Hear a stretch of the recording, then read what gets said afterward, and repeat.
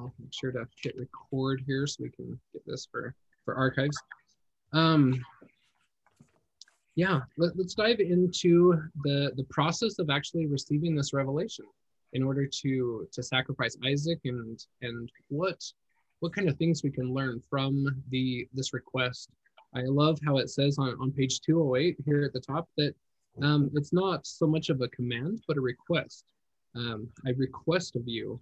And Jewish tradition similarly records that the Lord is saying, please. I find that these are interesting insights into the sacrifice of Isaac, and how the Lord is requesting this trial, this sacrifice of Abraham. It's really up to Abraham if he wants and is willing to go forward with God's will, no matter what he asks. And so, does anybody have any comments or questions or insights that they learned from this point in the story up until they actually leave for Mount Moriah and take that journey? Anything you'd like to throw out there?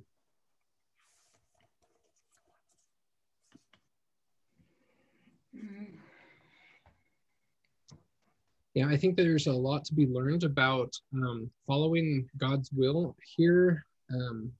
We see a lot of that, especially in our Sunday school lessons, etc., where this isn't a test for God. God already knows our hearts, but this was a test for Abraham. He needed to know something about himself, his faithfulness, if he was going to persevere through all requests of the Lord. There on the bottom of 208, it says that all he needed to know was what God desired. And that's in stark contrast to what happened just 2 chapters ago when he pled for the people of Sodom and Gomorrah. He heard God's will and then actually went to negotiating with the Lord, kind of a thing.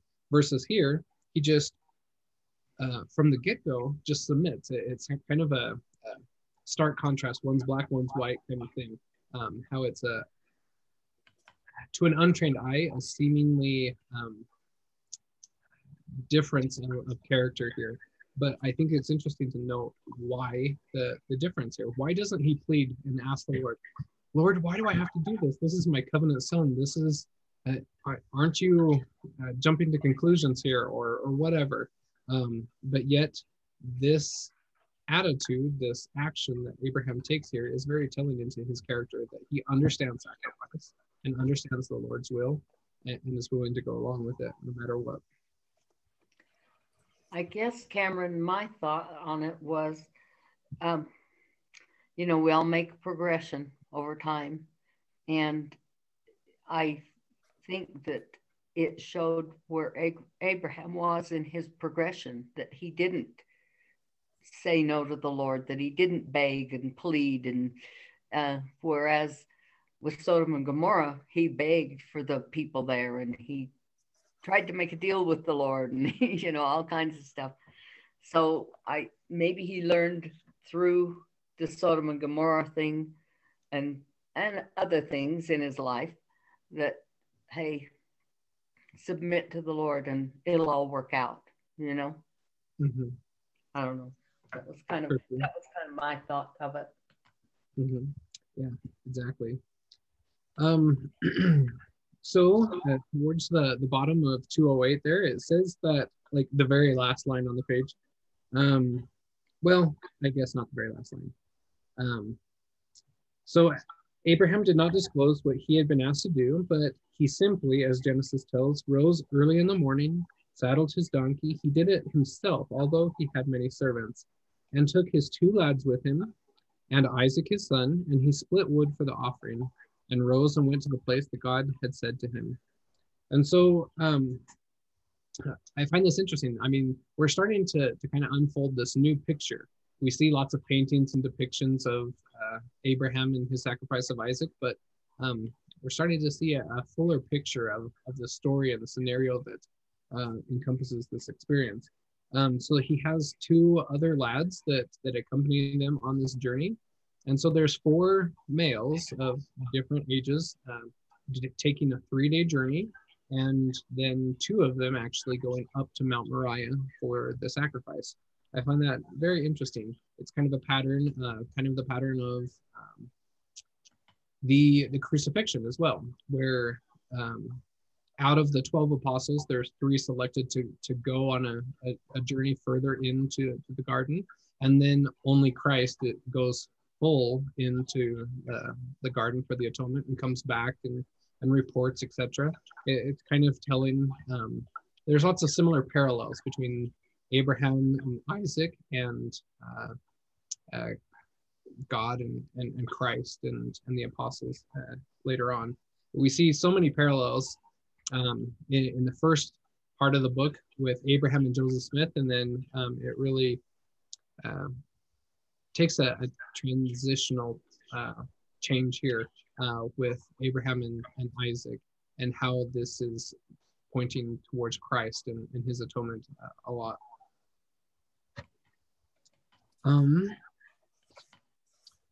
So what does the donkey have to do with anything? We see here on page 209 that we have some discussion about this donkey, that they are carrying the wood and provisions, etc. What symbolism, when else do we see donkeys in the scriptures, especially in the Old Testament and the New Testament? And why do you think that that's a prominent feature here in this story?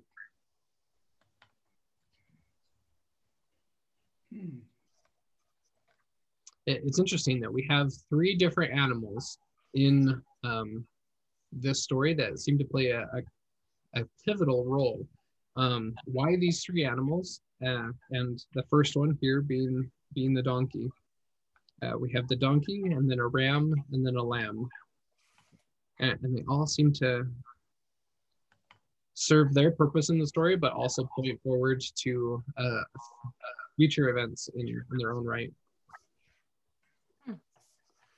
So one of the things that I found on donkeys, I'm really fast with Google, is donkeys are symbols of service, suffering, peace, and humility. So if we look at that, Christ rode a donkey into Jerusalem, and before his crucifixion. Why? Not because, hey, look at me, I'm great and I'm grand and, I'm the Lord. It's, I'm here to serve you. I am humble. I am going to suffer for you, and I'm going to bring you peace. All of those things that were symbolized along with that donkey, right? Because, that is who Christ is. And we know that the offering of Isaac was in similitude of what the Father was going to have to do with Christ. He was just asking Abraham, are you willing to do what I'm going to have to do? And, I think the donkey just helps to point again toward Christ. Going back to the asking, when the Lord asked Abraham, it didn't tell him, because the Lord respects agency above all else. Everything is all about our agency, even when Adam and Eve were given their commandments, right? Mm-hmm. But it's up to you what you're going to do, right? We always have our agency, even if he tells us this is what's best. Mm-hmm. Yeah, for sure. I love that. Thank you.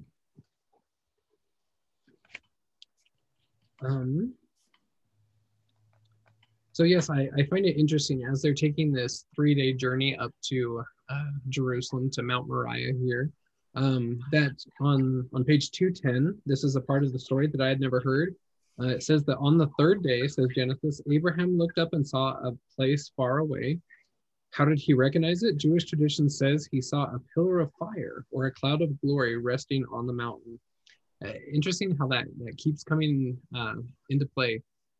With major discoveries, it usually happens on the 3rd day, etc. Some little things that come into my mind or whatever, like Columbus or anybody that's going on journeys, Nephi in the wilderness, etc. The Lord usually sends forth a miraculous sign to show or designate certain places. And here on Mount Moriah, that there's this pillar of fire or a cloud of glory resting on it. That must have been quite of an experience for Abraham and Isaac and the two lads to see that. Maybe it was just Abraham that seen it, I don't know, but to see that afar off and recognize that as a sign from the Lord. Because with Moses and in his day, you know, that comes much later, but that pillar and cloud actually lead and guide them throughout the whole wilderness motif. But this is preceding that. This is one of the first instances in the scriptures that we see that pillar of fire there. Let's see. So,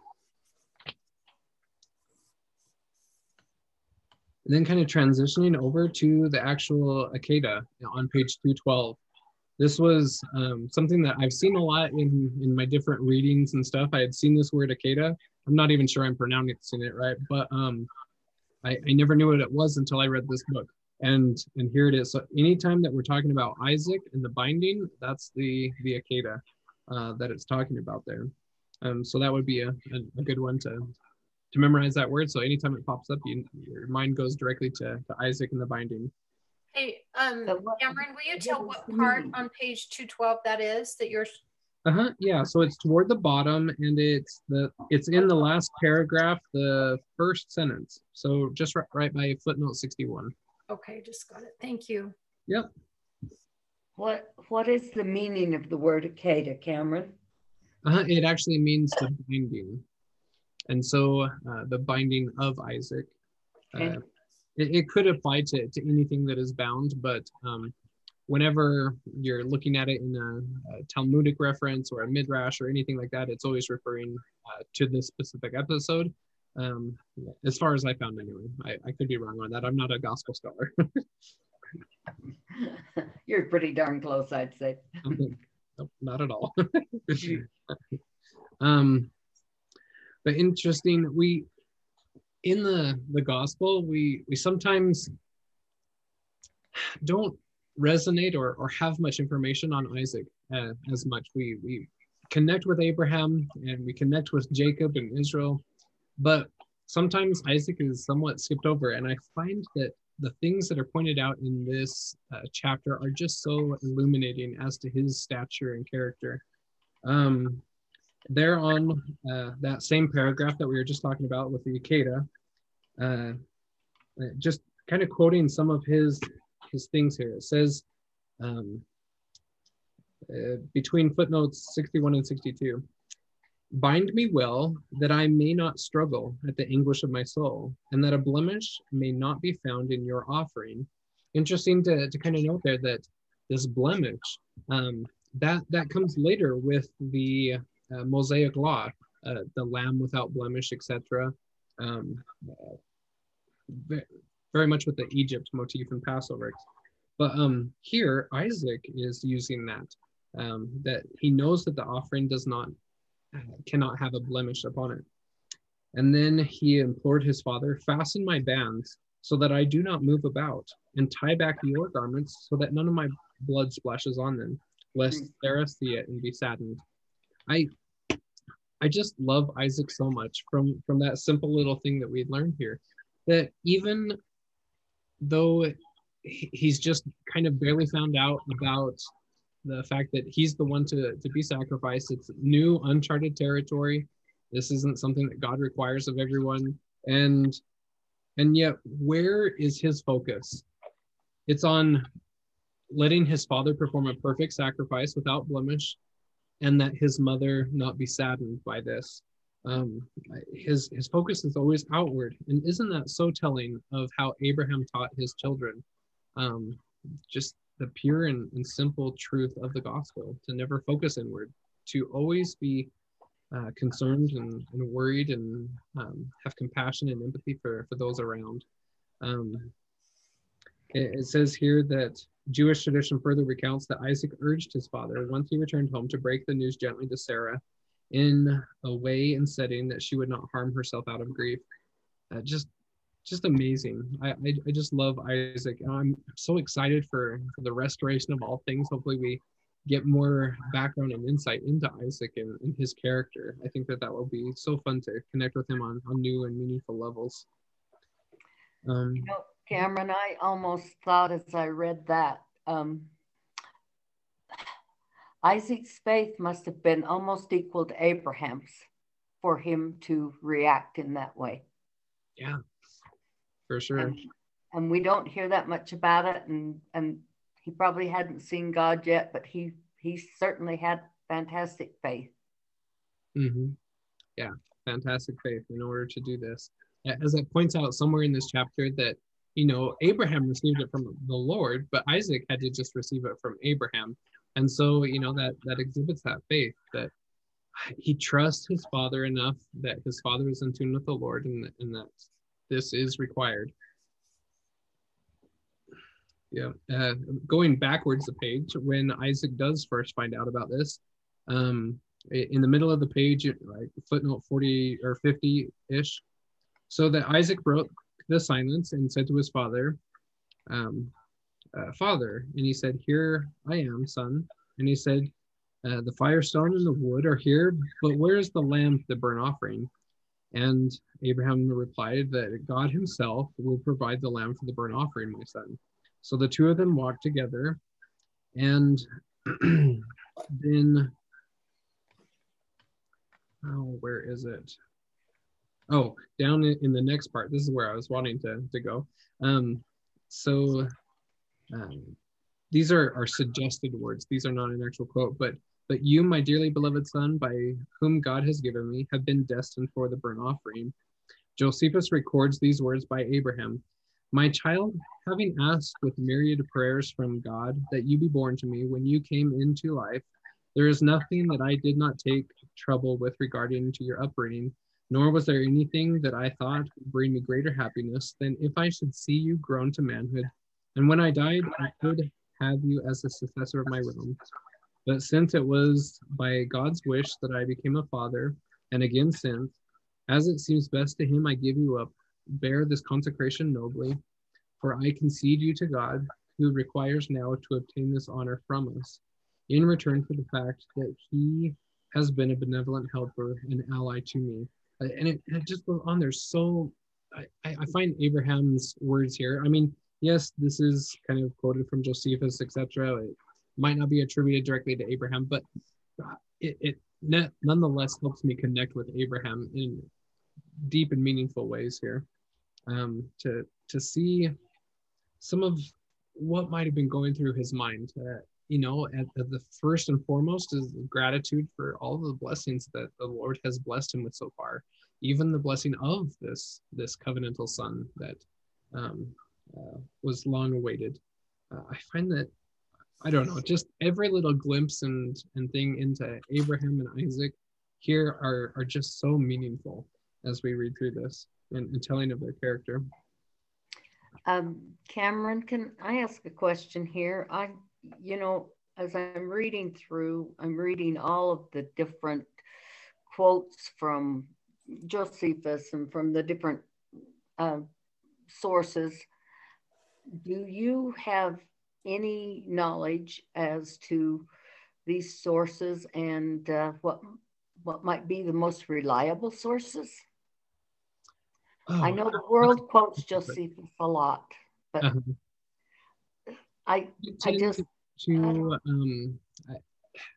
that's a loaded question because there's so many. Sorry, each one needs their own explanation. I with Josephus, as far as the gospel type of things go, I usually lean on him about 80 to 90% of the time. As far as history, it's about 70 to 80% historical accurateness kind of thing. Who knows? But he's in the upper part of reliability, I would say. Josephus, Asher, some of these main ones that, not Asher, Jasher. I tripping over my words here.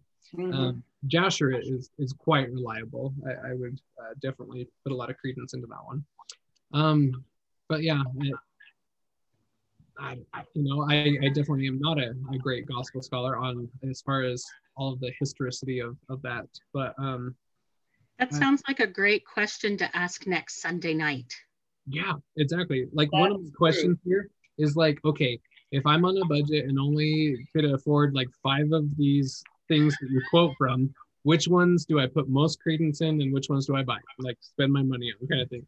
Mm-hmm. I wouldn't be surprised if Josephus and Jasher might be some of those. I don't know. We'll see. But yeah, that I love bringing that back up. I definitely asked that question. Cameron, another comment on this whole scenario with Isaac and Abraham is we are so used to seeing pictures of Isaac being this young boy, Dad, what's going on kind of thing. Isaac was a man. He was grown up. He was at least in his 20s. If you believe the timeline in the beginning of this book, he was 25. If it was, I have heard even that he was 33, that he was the same age that Christ was. And, that's yet another parallel between Isaac and Christ. But he was a grown man. He knew the gospel. Abraham had taught him and taught him well. And he knew the Lord. And so this was not by any stretch of the imagination, just Abraham getting ready to kill a small boy that he could overpower. Right. He would not have been able to overpower Isaac. Just the two of them. Isaac had to have done it on his own will. And that's where those comments about, make it tight so I don't, thrash about, that kind of thing. He knew what he was doing and he went willingly, just like Christ knew what he was doing and went willingly. Yeah, I love that. Thank you.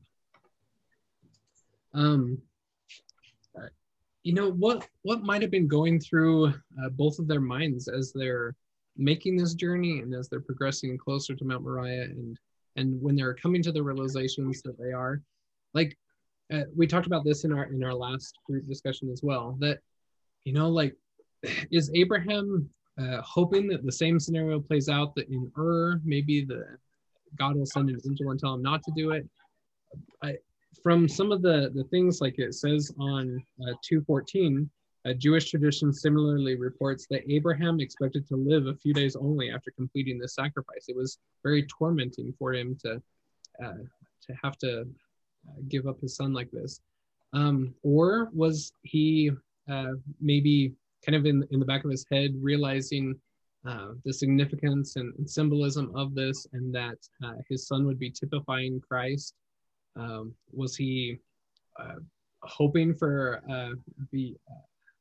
a resurrection or a bringing back to life kind of scenario? Like, okay, I'm going to sacrifice Isaac, and then it's going to be revealed to me how to use the priesthood in order to bring him back to life, kind of a thing.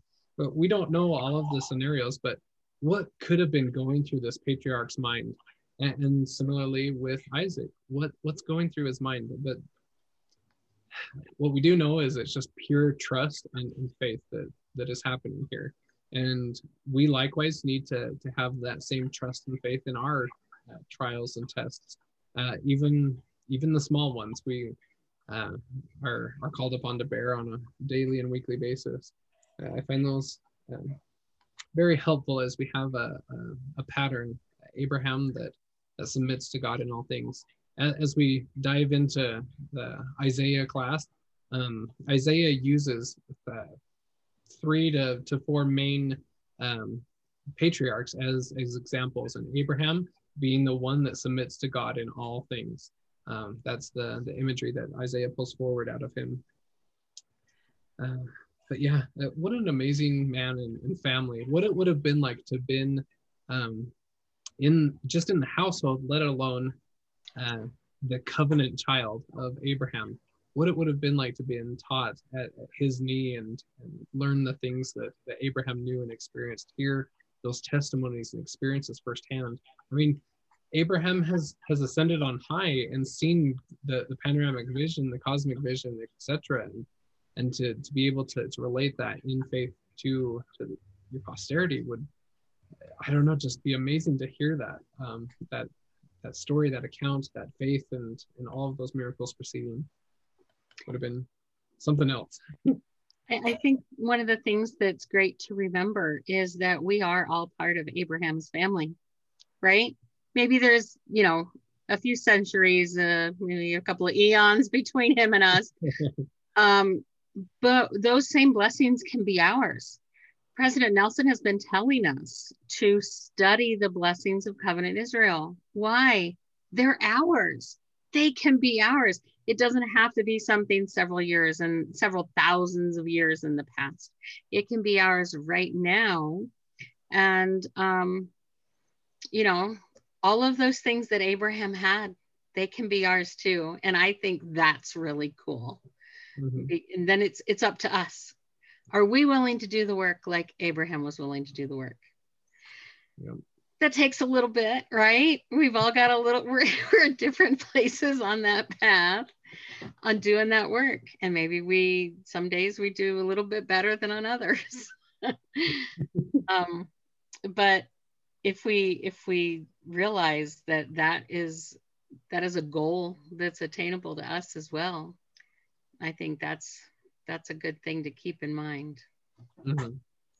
Exactly. I find it interesting on page 213, just above the halfway mark there around footnote 70, that in the words of Eli Wiesel, the sacrifice was to be a joint offering. I found that very striking, reading that phrase. And if Abraham and Isaac are in a similitude of God the Father and Jesus Christ, that the atonement was another joint offering, both sacrificing what was most precious to them. Anyway, I found that very interesting, the idea of joint offerings, and if that at all plays into our lives, if we are ever called upon to do joint offerings, is that in couples, is it a pattern with Abraham and Sarah, joint offerings? And here again with Abraham and Isaac, that principle. I don't know, just something to think and mull over. Karen, it seems like Abraham is aware that this is a similitude of Jesus being offered as at the crucifixion, because he has Isaac carry the wood, and that's what Jesus had to carry the cross. Time. So it seems like he's aware of that, or why would he, have done that particular thing? I don't know. Maybe it just kind of landed that way, like you carry the wood, and he didn't know. I just keep asking myself, why was this so significant to do this? Why did the Lord ask Abraham to do this? Because, Abraham himself was at one point going to be sacrificed, but it was for evil purposes. So it was, this is like, you don't kill people, and so what was the purpose for Abraham to go through this thing in similitude of, Christ or Isaac will be sacrificed and Christ was? Why was this necessary? You know what I'm saying? And was it just, so it was a test to Abraham, it was a test to Isaac, but I don't quite get it. I just keep thinking, what is this about? Why? Do you know what I don't even know how to ask this question, but has anybody else thought the same thing? Yeah. Is there more of a purpose that I'm not seeing it? I myself feel like I've gone through my own Abraham, thing where I was asked to do something that was going against all the principles, everything I've ever been taught.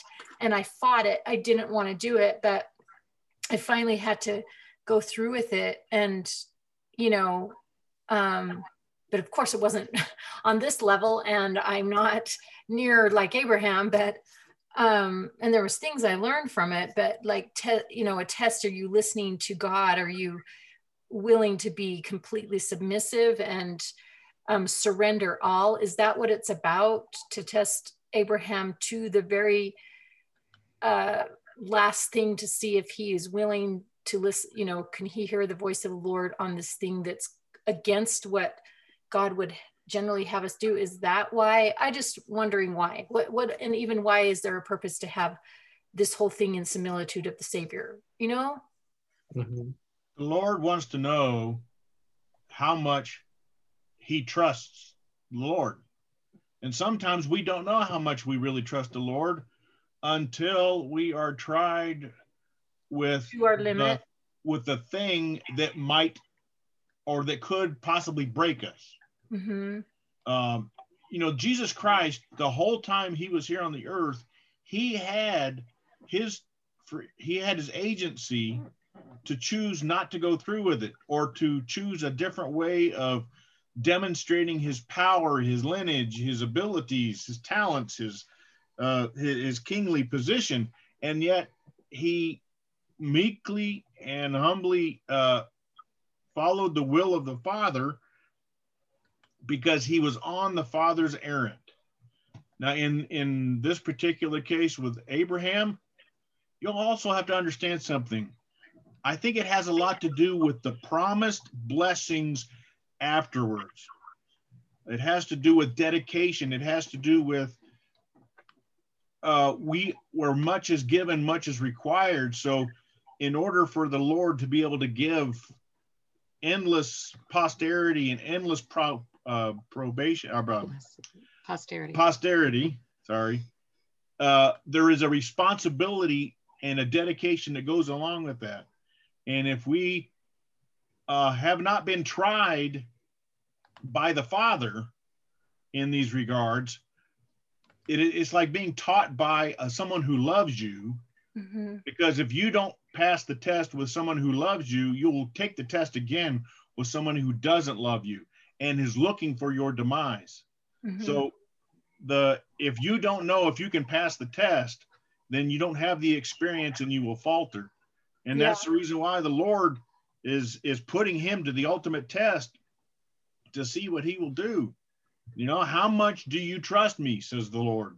Mm-hmm. And it got to that point where once you said that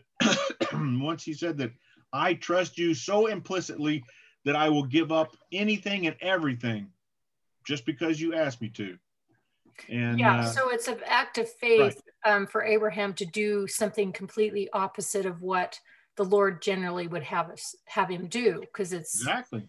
But and then why does it need to be all in similitude? Why is it all representative and symbolic of Christ's atonement then? You know, why is this particular thing? Or is it just to help Abraham understand the atonement better, or understand God better, because someday he'll be a God? Is that, you know? Well, I think it would also help Isaac understand the concept of the coming Messiah and what he's going to do. And I'm pretty sure he taught Jacob about that. Jacob, I'm sure, taught his sons. Now his sons had their own issues, right? Mm-hmm. But I think that a lot of that ended up, they understood that. But I think that our trials and Abraham's trials were as much to, like, Abraham needed to know that he would be that faithful to the Lord. The Lord knew he would, but Abraham might not have known. Abraham had to prove to himself. Mm-hmm. And that's the same thing that will happen with us, right? Mm-hmm. The Lord knows what we will do and what we're willing to do, but sometimes we don't know. We don't know our own, how we're going to react, and how steadfast we will be. It's like the disciples with Christ, right? When he said, one of you is going to deny me, and they go, is it me? Is it me? Because they didn't know for sure for themselves. Right. And so they had to go through their trials. We have to go through our trials, not to prove something to the Lord, but to prove something to us, so that when we move forward past this life, we can move forward in confidence that, yes, we did this. We made the right choice, and we're capable, right? So we're not second guessing ourselves every time. Yeah, thank you. Nancy, that was what I was going to say. I really think the Lord knew that Abraham would pass this test. I just think Abraham didn't know. Absolutely. Absolutely. Excellent. You said it excellent.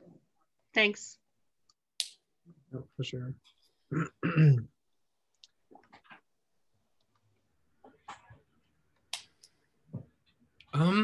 So yeah. Next we go and transition from the donkey, and we go into the ram here in the sacrifice. I found it so intriguing, all of the things that are pointed out on page 216, that looking around, Abraham saw what he had not seen before, a ram caught by its horns in a thicket. And this is a sign. God now explained to Abraham that his descendants would likewise be trapped through their sins and entangled by foreign powers, but would in the end be redeemed when God would blow the horn, a ram's horn, according to the Israel's prophets, and gather them home. I found that so telling as we're, in these last days and timelines, etc., that we look at Daniel and his beasts, and Ezra's eagle, etc., and all of this pointing towards this same thing that this ram is pointing towards, that they're trapped through their sins and entangled by foreign powers. And so I had never ever considered that before, that even Abraham brings forth this imagery of a beast, of the end times, kind of a thing. I found that very intriguing as we were studying this. But all throughout this, I had never once considered all of the different helps.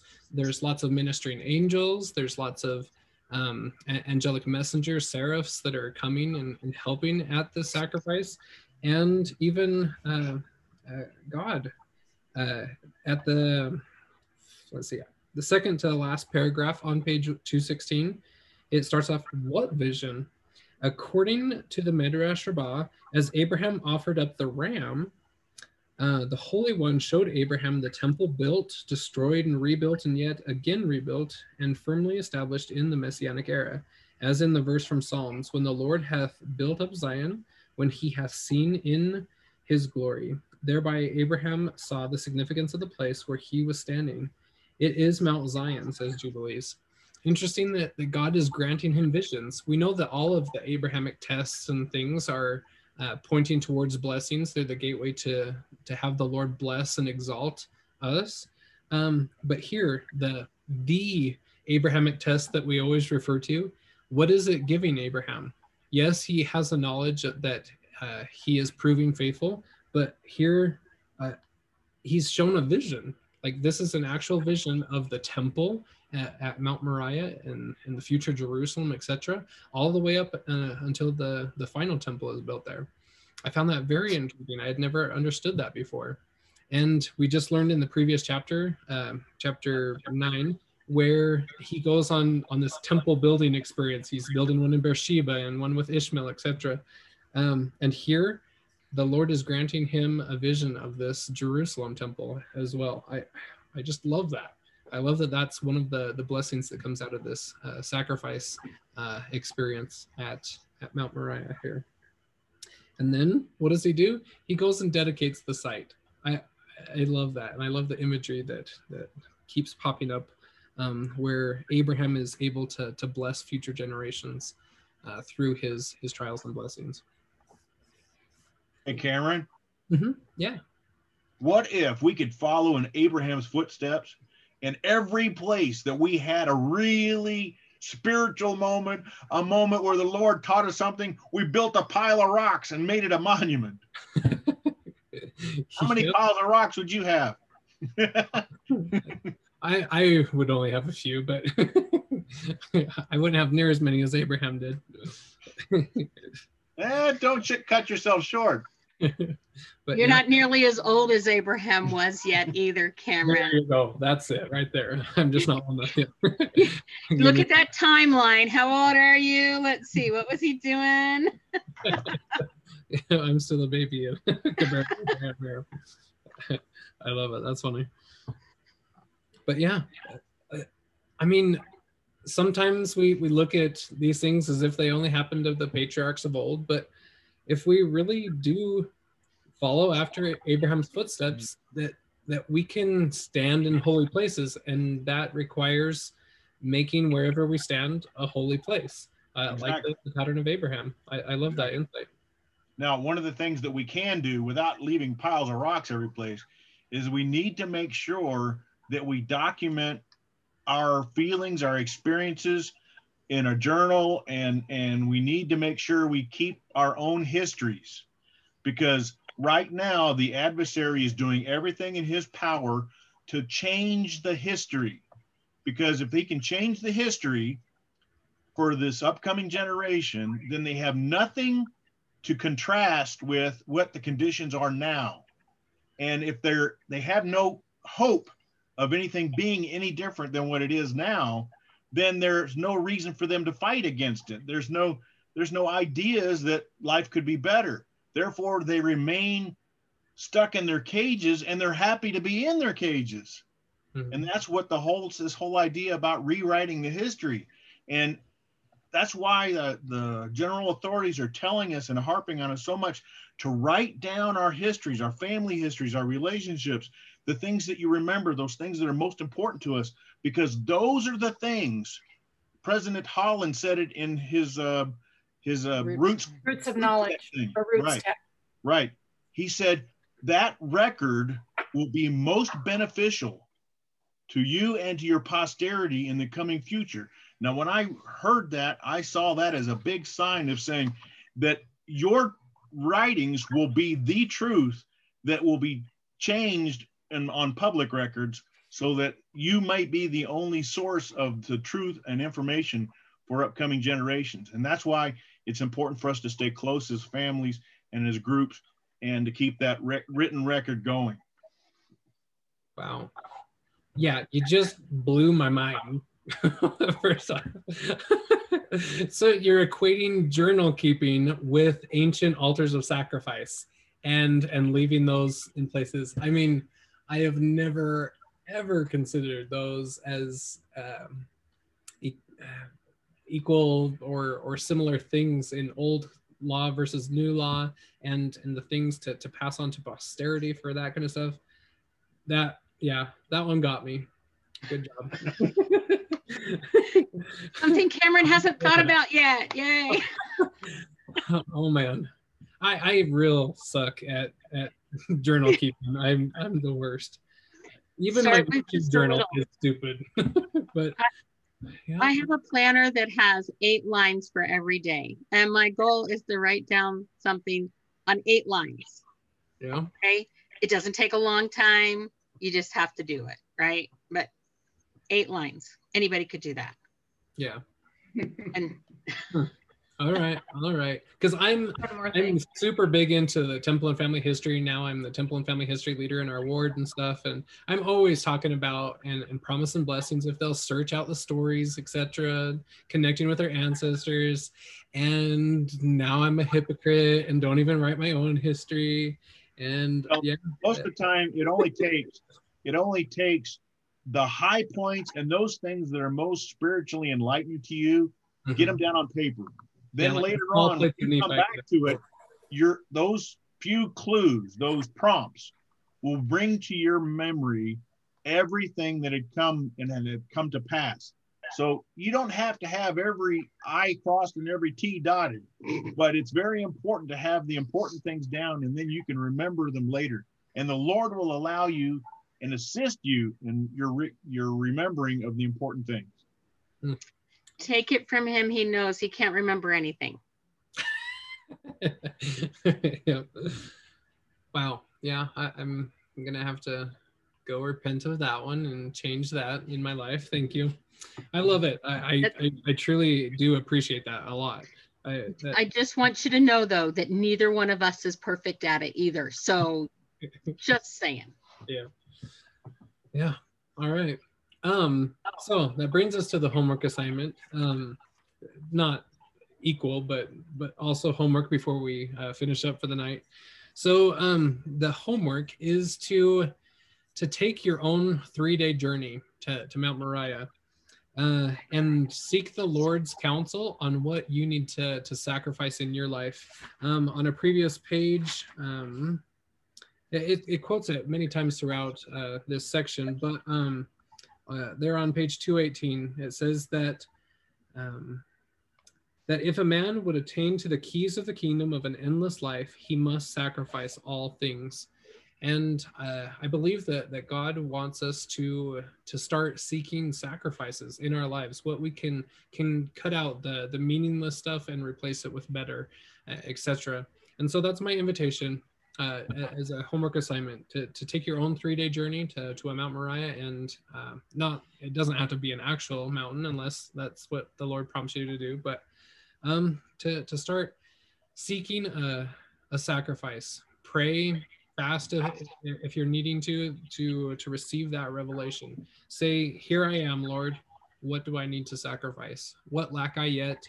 Where do I need to go? And then follow through with it. There's a pretty good chance mine might be journal keeping. I love it. All right, so any final thoughts before we close out for the night? Anything that we skipped? There's quite a bit more in that section there, but I've really enjoyed tonight. It's been fun. Yeah. Hey, just for the record, the reason why we know about Abraham and all the other things that we're reading right now is because somebody else wrote it down.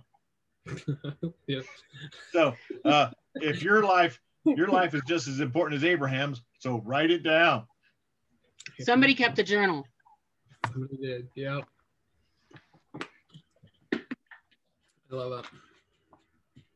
And then next week, is it 6 o'clock that the author Douglas Clark is going to do a Zoom? So a correction on that. So with the time change and everything that we didn't consider, so it's 7 p.m. Mountain Daylight Time. Okay. So yeah, it's just going to be 1 hour earlier than this current one is. And we won't have this this 8 o'clock class next week. And Okay. so we will be postponing chapter 11 until the following week. But yeah, that's going to be so fun. If you have any other questions or anything you'd like me to pre-submit to him this week, go ahead and send those over to me. I keep writing down things as we study and discuss things to ask him. But yeah, next week, 7 p.m. Mountain Daylight Time with the author, and all the other classes are canceled for next week. Can you put up like a Google Doc that has the questions you have so far so that we can see if there's anything we might want to springboard off of those, or, that way you're not getting a bunch of duplicates? Yeah, for sure. I will do that as soon as we end tonight, and I'll send that out. As if you didn't have anything else to do with your life. I'll probably send it to you all that are connected tonight. I won't send it to everyone yet. They'll be kind of confused, like, oh, are we supposed to add to this or something? But yeah, I'll send it to you guys. Thanks. Yeah. Thank you. Thanks, everyone. Yeah, thank you for all your comments. It's been very enlightening. I love a good call to repentance. Have a great week, everybody. Yep, we'll see ya. Bye.